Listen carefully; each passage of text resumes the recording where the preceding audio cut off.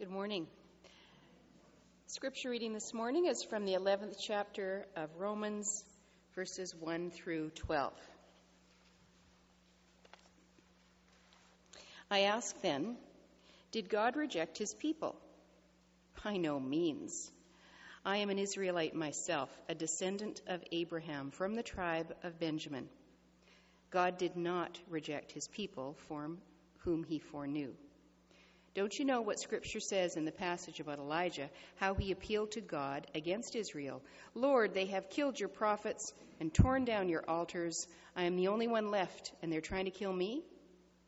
And what was God's answer to him? I have reserved for myself 7,000 who have not bowed the knee to Baal.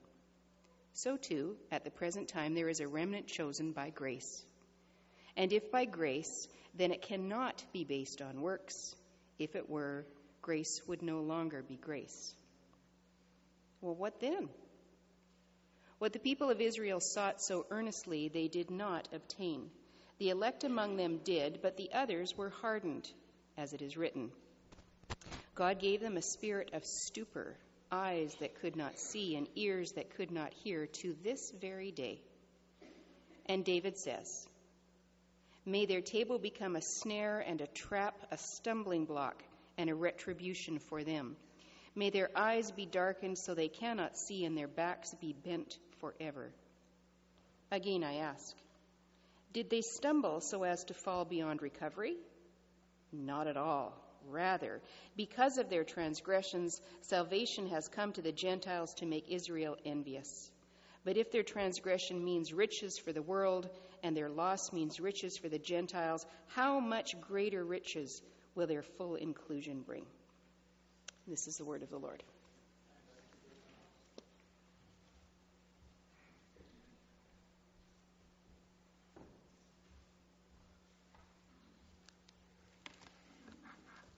A couple of years ago, there was a controversy in England. It actually found its way into other parts of the world as well. But, most spoken about probably in and around London, England. And it was over an advertising campaign supported by who some people call the neo-atheists. These little wars that we wage. It's a bus campaign. I've got this. Is it going? Here we go. One back. I had this earlier. Why is that? I have that picture. And it was showing earlier. Can you get it to that, Allison, or no? We literally had it. There we go. This was the campaign. You might recognize at least one individual in there. There's probably no God. Now stop worrying and enjoy your life. There are many ways to consider what is said in the ad and why, and some in the Christian community responded with the requisite fury, cries of persecution, and even cries of, why won't the bus companies take our ads? Because in some cases they rejected those. But I was then, and I am now, interested in the campaign for another reason. If you're going to take a shot at religion, at God, and in a country such as England, the concept of God carries with it a Christian memory, and I think that's probably the more important word. It's a memory. If you're going to take a shot at God, why would you assume what the ad is assuming? Why would you assume that if there is a God, the human natural response is worry? That's why the ad's offensive to me. I don't mind the religion versus atheism battle. We're told in Scripture that God uses atheism. We're told in this text that God can even use non-faith. But if there's a God, then we are to be worried in the context of this ad. And of course, extended to that enjoyment of life is better achieved and pursued without God. Now, you know many people who have turned their backs on church or faith or because that's the conclusion they've come to. And I don't want to point the finger at them. It might be because of religion as they understood it. But they said, once I turned my back on religion, they might say, it was easier for me to pursue an enjoyable life. This is deeply troubling to me. And not actually from the position of non-faith, but from the position of faith. What is it that is being rejected? What it means is that generations of people and people around the world and across the sea have equated turning away from God or the belief in God with a newfound release from fear, and that is curious. As I understand the gospel, life and light and hope and salvation, as I understand the gospel, God is good and turns towards us while we are yet sinners. So you say, well, the person who's a sinner and turned away from God, and they have a right to be worried. No. While we are yet sinners. Life to the full. And that in my life I am called to reflect this light and purpose and meaning beyond circumstance or suffering or fear, beyond even death. And as I understand the gospel, I would say this, if we're going to do it in the language of the ad: there probably is a God, so stop worrying and enjoy your life.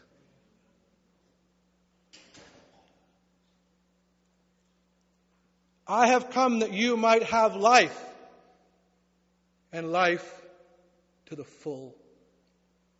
It's the opposite sentiment.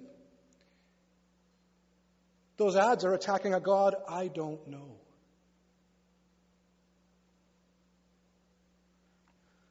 We're getting to the end of this theological section. Is it just my... okay, I'm sorry if it sticks here a bit.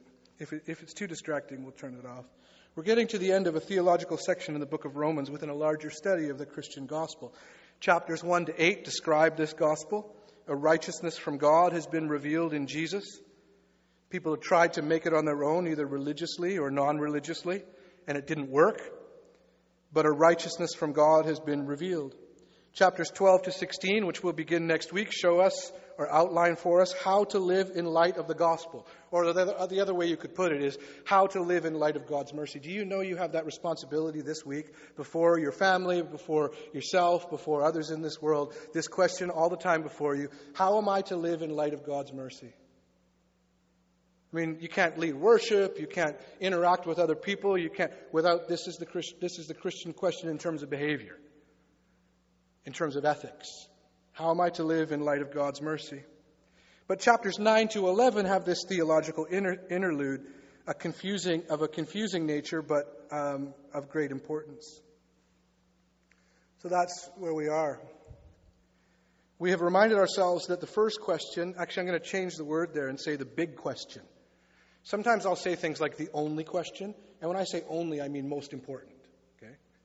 I know there are other questions, but the big question theologically in the Christian life is not, of course, as we've said, who is in and who is out, but the big question is, who is the God who meets us in Jesus Christ? You see how that takes the focus off of you and the human and puts it on God? Who is the God who meets us in Jesus Christ? And my responsibility as a preacher is to tell you about this God. See, a lot of churches are filled because people think the responsibility of the preacher is to tell you 5 things you need to know for this week or something like that. That you might get those, I'm glad if you do.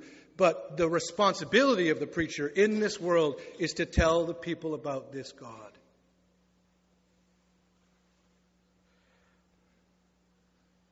And Jesus Christ in whom he is revealed. When you ask that question first, who is the God who meets us in Jesus Christ? Now, I want you to take that question and take a person that you struggle with in your own family or a fear that you have represented by a particular geographical place, work or whatever it is. Take that question and put it over that place or over that relationship right now. So instead of they need to change or they need to do these things or I wish they'd become a Christian or something like that, put this one over. Who is the God who meets us in Jesus Christ? It changes everything. Last week we looked at the human response to this. That God is not like some company offering a rebate that they hope not to have to give out. but that what God has done for us, He has done for all. God so loved the world.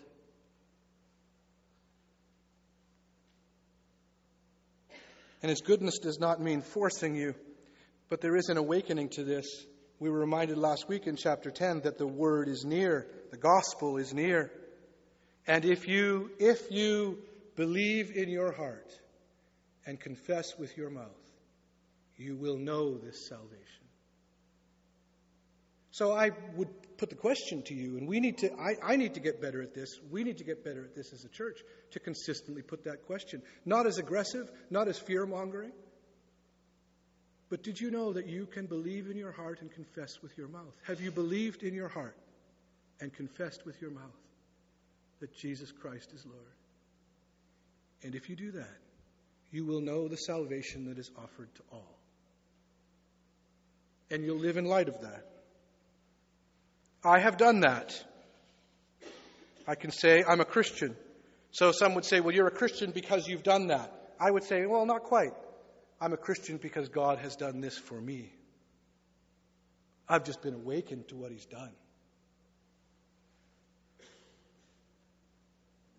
It's not out of fear, but out of gratitude and love.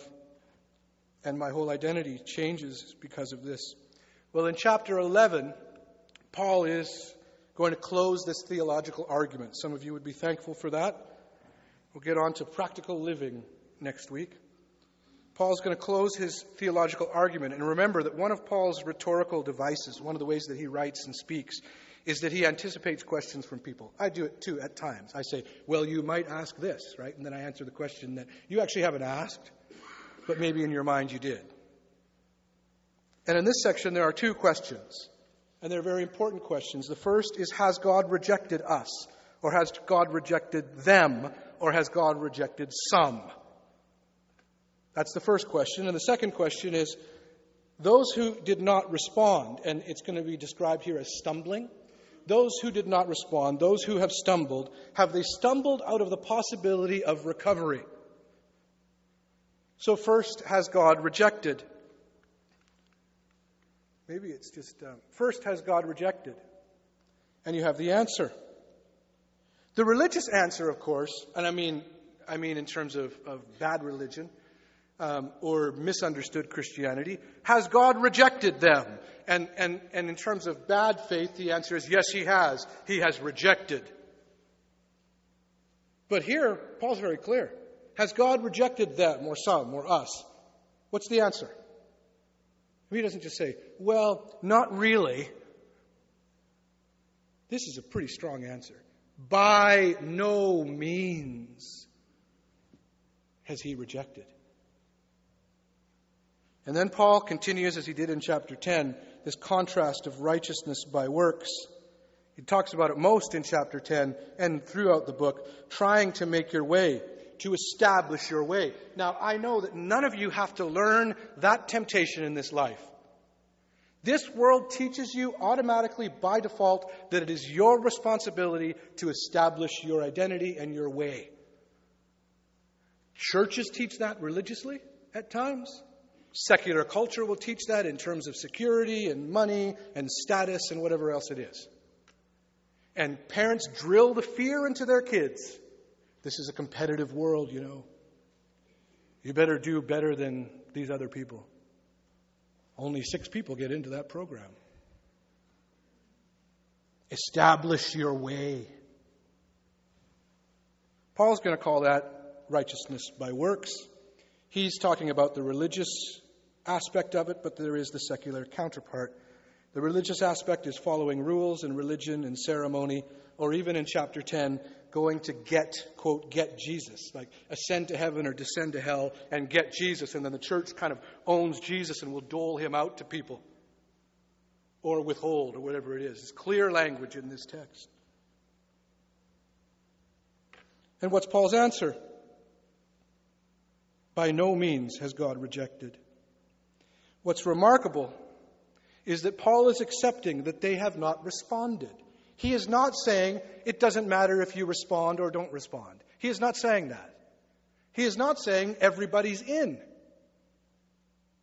He acknowledges the rejection. He's not saying, well, they don't think they believe, but really they believe. He's not saying that. What he's saying is, even as they have rejected God, God has not rejected them. That's Christian faith. Now, right away, you start to go, oh no, is this minister saying everybody's in? Stop it. Stop that. This is the gospel I'm talking about. What are you doing playing around in the sandbox?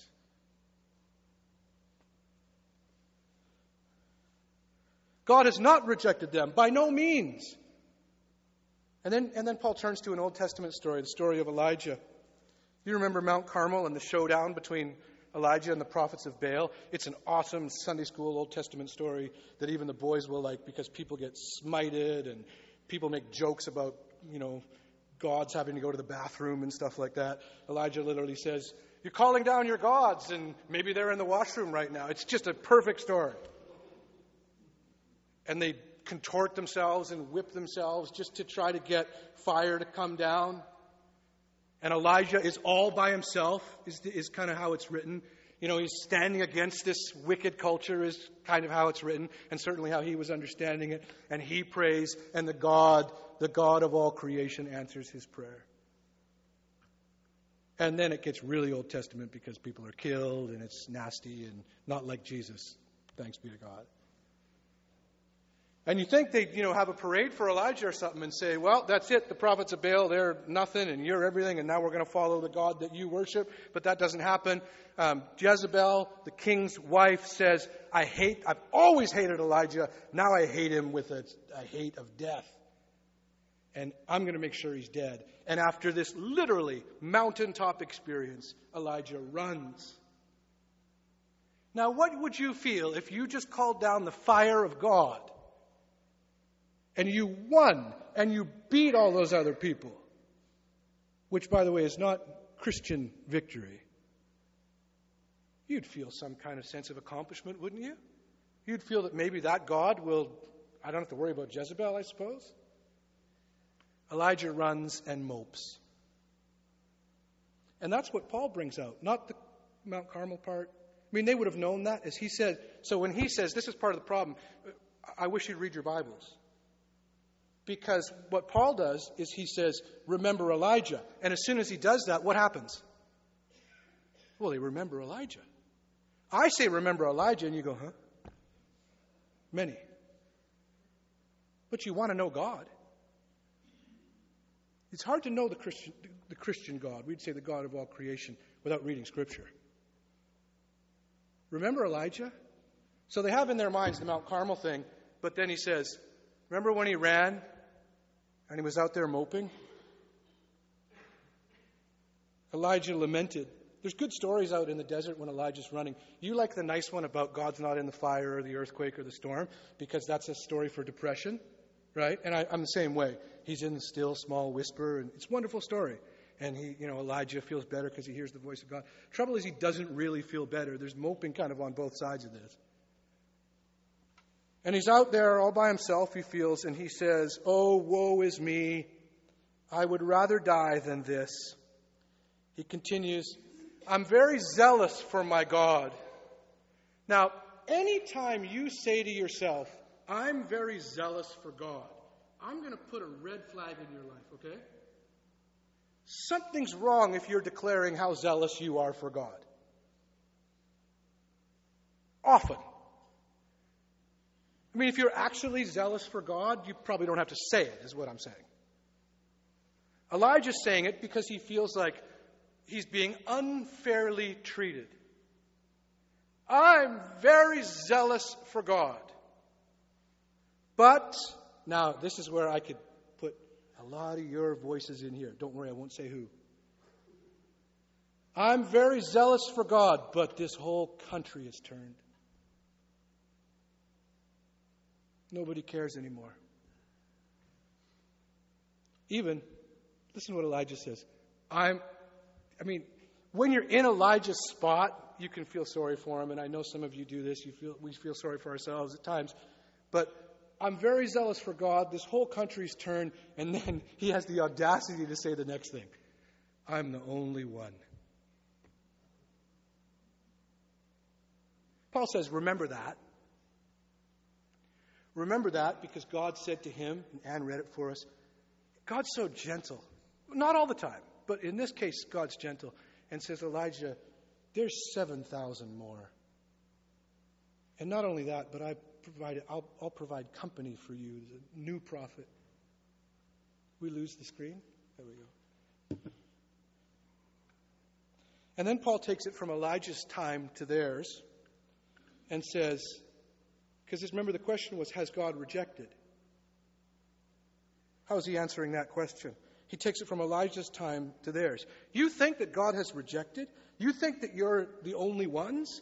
You think that you own the activity of God? You think that you get to decide who can claim the salvation of the God of all the universe?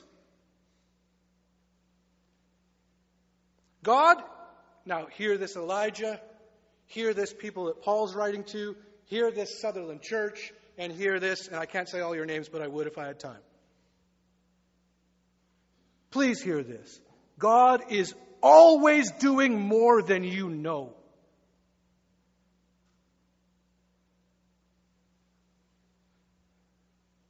And from Paul's time to now, we have carried this tendency to have what I call a woe is me or a woe is us faith. It's a tendency not only in religion, but also life. The woe is me form of faith takes this shape. I am alone. I am the only one. Things are getting worse, not better. This is a real phrase to watch out for, particularly those of us as we're aging, growing older. This terrible phrase, things used to be better. I mean, if things used to be better, then you're telling me that God's not in control of the future.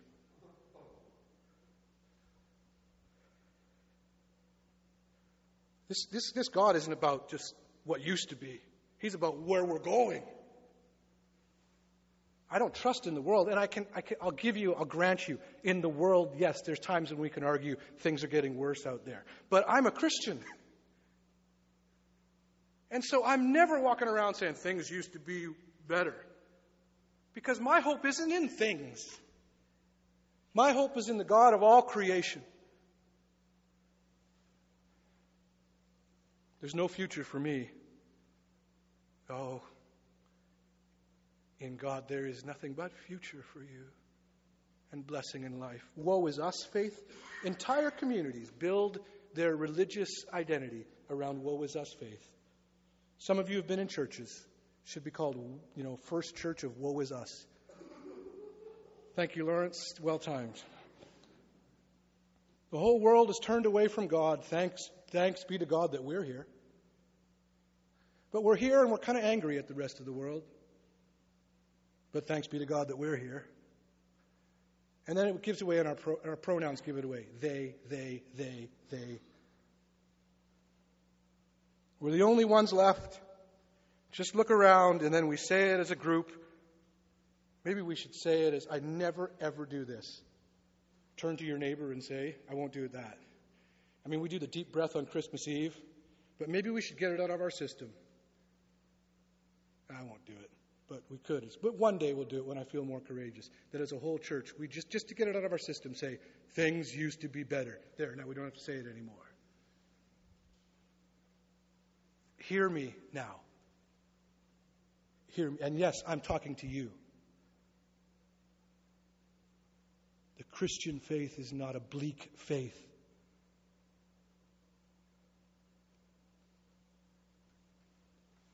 The Christian gospel is and will always be a message of hope and life and light and salvation and victory.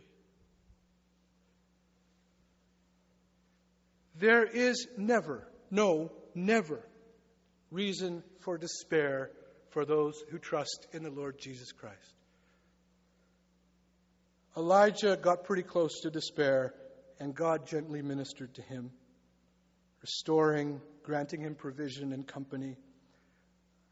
I'm into this, and it might sound like I'm hollering. I don't want to holler at you. There is never reason for despair for those who trust in Christ Jesus. It has been true that the Christian church at times has presented a gospel that is primarily negative, and people could take that to mean that God is mostly against people, and woe is us, we're the only ones left, and there's no future. But the gospel is that God reigns, and there is a future, and God has for us. And don't do that thing you did before where you start saying, is he saying everybody's in? Now you're doing it because I said it. And there is a future, and God has for us and for the whole world salvation and hope and light and life. I'm not saying everybody's in. But what it means is this, that what God has offered you, he has offered everybody. And when you begin to understand this kind of God, it changes everything. The very landscape, every rainstorm is different. Every conversation you have is different if you're mindful of this. Not when you fall into yourself and just think about what you're feeling, then it's hard. I mean, little verses like, even the sparrow, even the smallest bird has found a home. Nobody's forgotten. Everything changes, even how we see death. Sometimes especially how we see death, the last enemy to be defeated. And Angela Williams, just this past week, I didn't ask her if I could share this with you, so I'll either say thank you for letting me or I'm sorry that I did. She's not here this morning. But Angela Williams, just this past week with her father, and she spoke to me the next day at lunchtime about being with him as he was breathing his final breaths. And she said we were watching his labored breaths. And she said it's so strange because every time you think,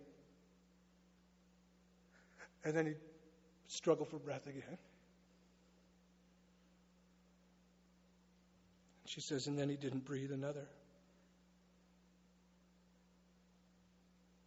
You know what her next words were? She told me the story. And I realized she said soon after that all is well. That's a holy moment.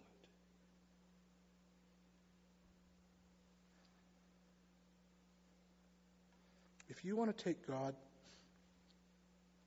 the God of our Lord Jesus Christ, and turn him into a small g God who's disappointed all the time, can't stand people, and who can't wait to get us. See, that's how you get to the bus campaign.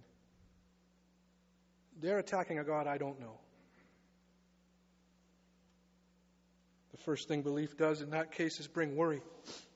If you want to do that to God, if you want to turn God into a God who's disappointed in people and angry and can't wait to get us, you have to do this thing, and I'm going to really trouble you with this statement. Because some of you seem to, sometimes, I'm not pointing here, but sometimes religious people can seem to want to turn God into that kind of God. If you want to do that, you have to do one thing, okay? Take Jesus out. Because as long as there's Jesus, we don't have to wonder what God thinks about us while we were yet sinners. That's a pagan God. And maybe we haven't killed off all the pagan gods yet. And maybe the neo-atheists are taking up the cause for us.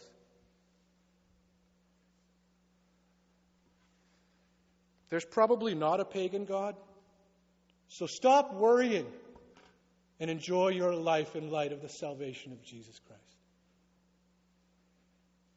In this context, God is not turned into a God of rejection. That's the question. Has God rejected? And that's why Paul answers so strongly. By no means. How could you talk about God rejecting? These people have not responded in faith, but as you continue in the reading, you see that there's more to this in Paul's thinking. Look what happened. Paul says God takes their disbelief, their rejection, and he brings then the message of salvation to people that they thought would never be allowed the message. So he takes their rejection, takes the message of salvation, and brings it to people who were thought of as outsiders so that they can know God's salvation. In this context, they're called Gentiles, non-Jewish people. And Paul says, see how God is even using this rejection in some strange way and bringing the gospel further. Salvation extended after disbelief. This God of ours, you'll never grasp his goodness. As they hardened their hearts, the ones who rejected, and this is a troubling implication in the text, but when you trust in a God who's good, you can at least playfully hold it. And they hardened their hearts, and the text seems to imply, pretty directly, that God is sovereign even in their rejection. What?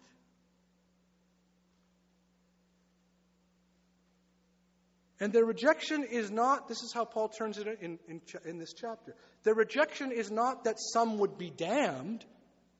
It is that more would be saved. That's the nature of the God of Jesus Christ. And I'll battle you on that every time.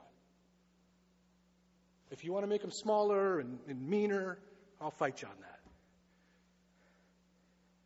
Psalm 30, verse 5. Do we have it up? This is how they would have understood it in the Old Testament. For his anger is but for a moment. His favor is for a lifetime. Weeping may tarry for the night, but joy comes in the morning. It's a resurrection verse. So the second question, those who stumbled, did they stumble out of the possibility of recovery? Now what's the answer there as you look at the text? It's another 3-word answer, at least in this English translation, so it's nice. Because we can remember, by no means, 3 words, short, exclamation, whatever. Did the ones who stumbled and rejected, did they stumble out of the possibility of recovery? So did God kind of let them be damned that more would be saved? What's Paul's answer? 3 words, not at all. Wait a minute. He lays out this interesting possibility that we mentioned, that they didn't believe, so that salvation comes to the Gentiles, and they'll see, and then Anne even read the word for us, and then those who see the light of God in this world will be envious, that's the word that is in the text, and they'll turn to God as well. Do you see what God is doing? More salvation, more salvation, more salvation. And if you want to be part of a religious institution that says less and less and less, well, we'll have to talk. Back to Elijah in this text and our lives. Lord, they've killed the prophets and torn down the altars, and I'm the only one left. And they want to kill me too. And when I'm done, and when Sutherland's done, if this church, well, then the whole thing's done. Come on. I thought we believed that God was on the throne.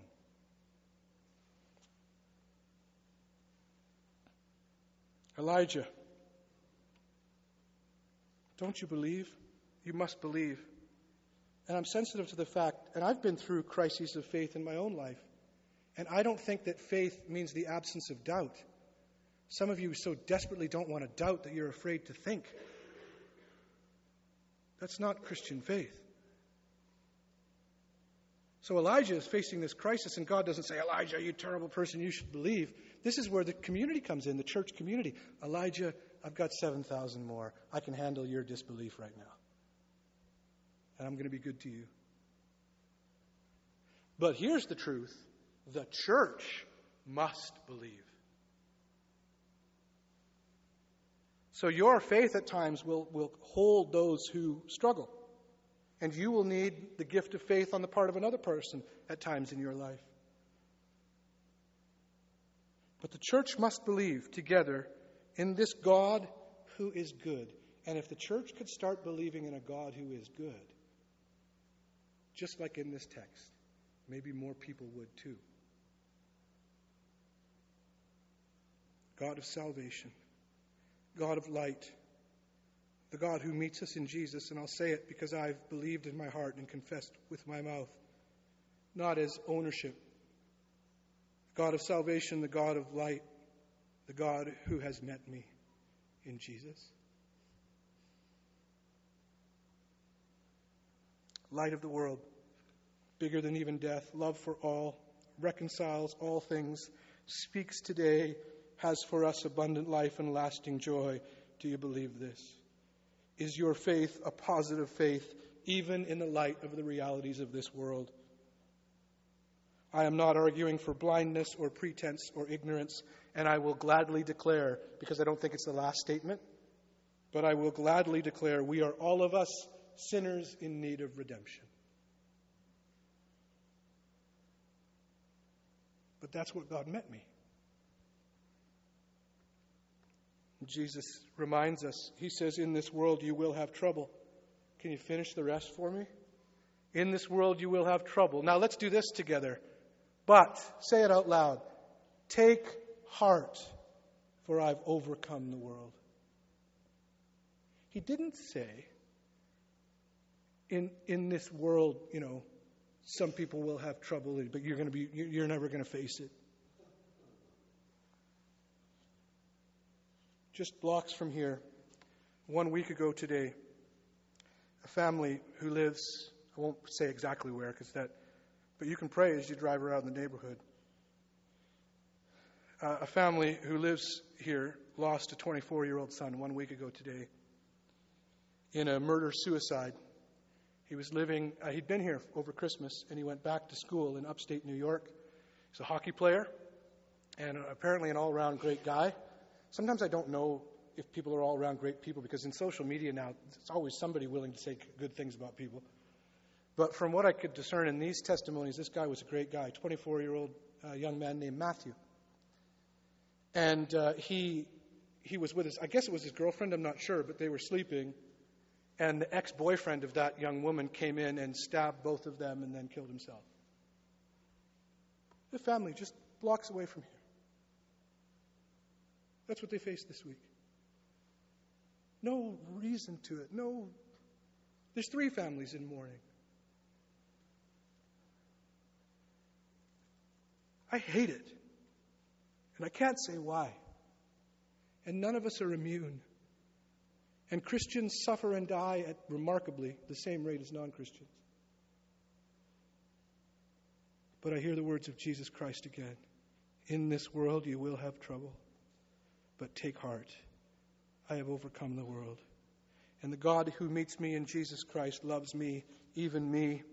And if he loves me, this is just the truth. If he loves me, then he loves you too. Everyone. Even those who reject. And I, in my faith, leave the question of who's in and who's out up to him. I want to invite people, you today, if you haven't prayed this, to believe in your heart and confess with your mouth. I don't know if I believe. Pray. Holy Spirit, show me this belief. And if you've never believed in your heart and confessed with your mouth that Jesus is Lord, you do that today. But here's what I refuse to do. I will not tag on an or else. Because that sullens the gospel for me. There's no God behind my back waiting to smite you. I'm asking you, inviting you to believe in your heart and confess with your mouth that Jesus is Lord, because that's the truth of the world and the hope for salvation for everyone.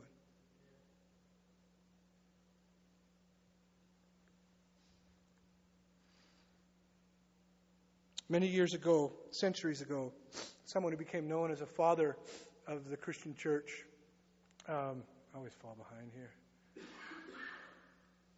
St. Augustine, though he wasn't a saint, what I mean is he sinned really, really well. But he became a leader, came to faith, became a leader. He sinned really well even after he became a Christian, by the way. Most of you do too, me too. And he became a leader in the Christian church, and he had many teachers in his influence, and they in turn had students. And so then the teachers would come to him for advice. And one particular teacher was troubled by the fact that the people he was teaching, this would be like me saying, oh, they don't care, they're not listening, they don't get it. They're thinking more of the time than they are. That's what I'm thinking of right now. And I always tell myself on these days, well, there's lunch, so you'll still get out of here early enough. But the people aren't listening, so how do I get them to listen? They don't seem to care about what I'm teaching them. And so he asks for, rhetorical tricks or illustrations or jokes or whatever it is, Is there a book, a curriculum I could use?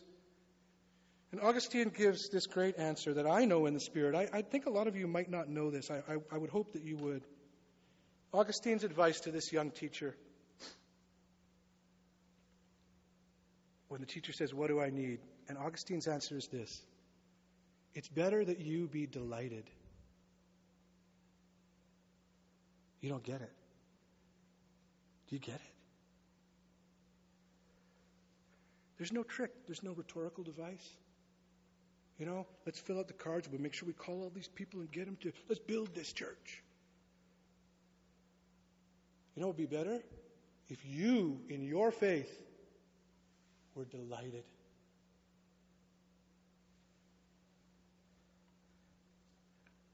And that's my question. Are you delighted in God and what He's done for you? This necessity of delight, the God who meets us in Jesus Christ, is a God of love, salvation, hope, future, and blessing and abundance. Are you delighted? Because He changes not only your life, but at times, many times, more than any word you say, I'll guarantee you this: your testimony and your evangelism is your actual and honest, not full of pretense, your actual and honest delight in the God who loves us.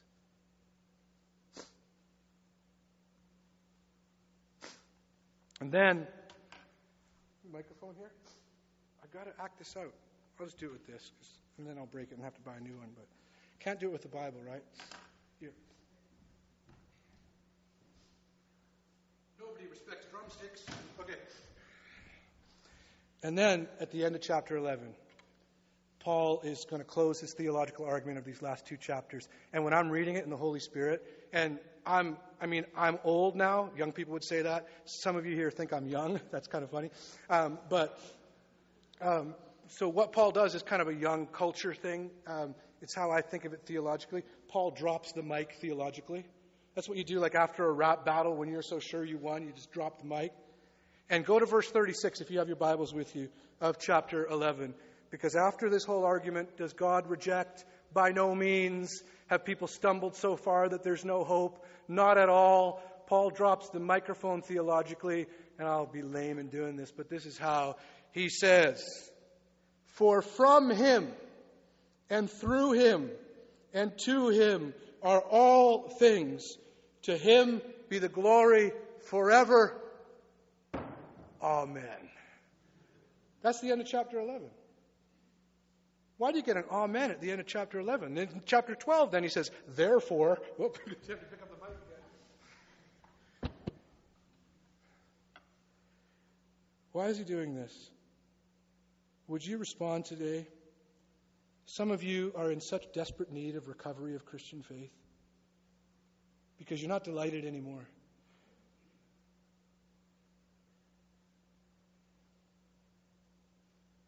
Your faith is not the source of delight. Your faith just reminds you all the time of what's wrong with the world.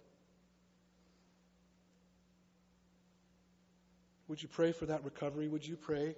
Go to the back. There'll be people there to pray with. Or sit where you are before you go down for lunch or whatever it is and say, "God, would you restore that delight in me? I've lost it." And some of you have never prayed believing in your heart and confessing with your mouth that Jesus Christ is Lord. We invite you to do that this morning. Or the back, there'll be people to pray with you. You can ask me or an elder.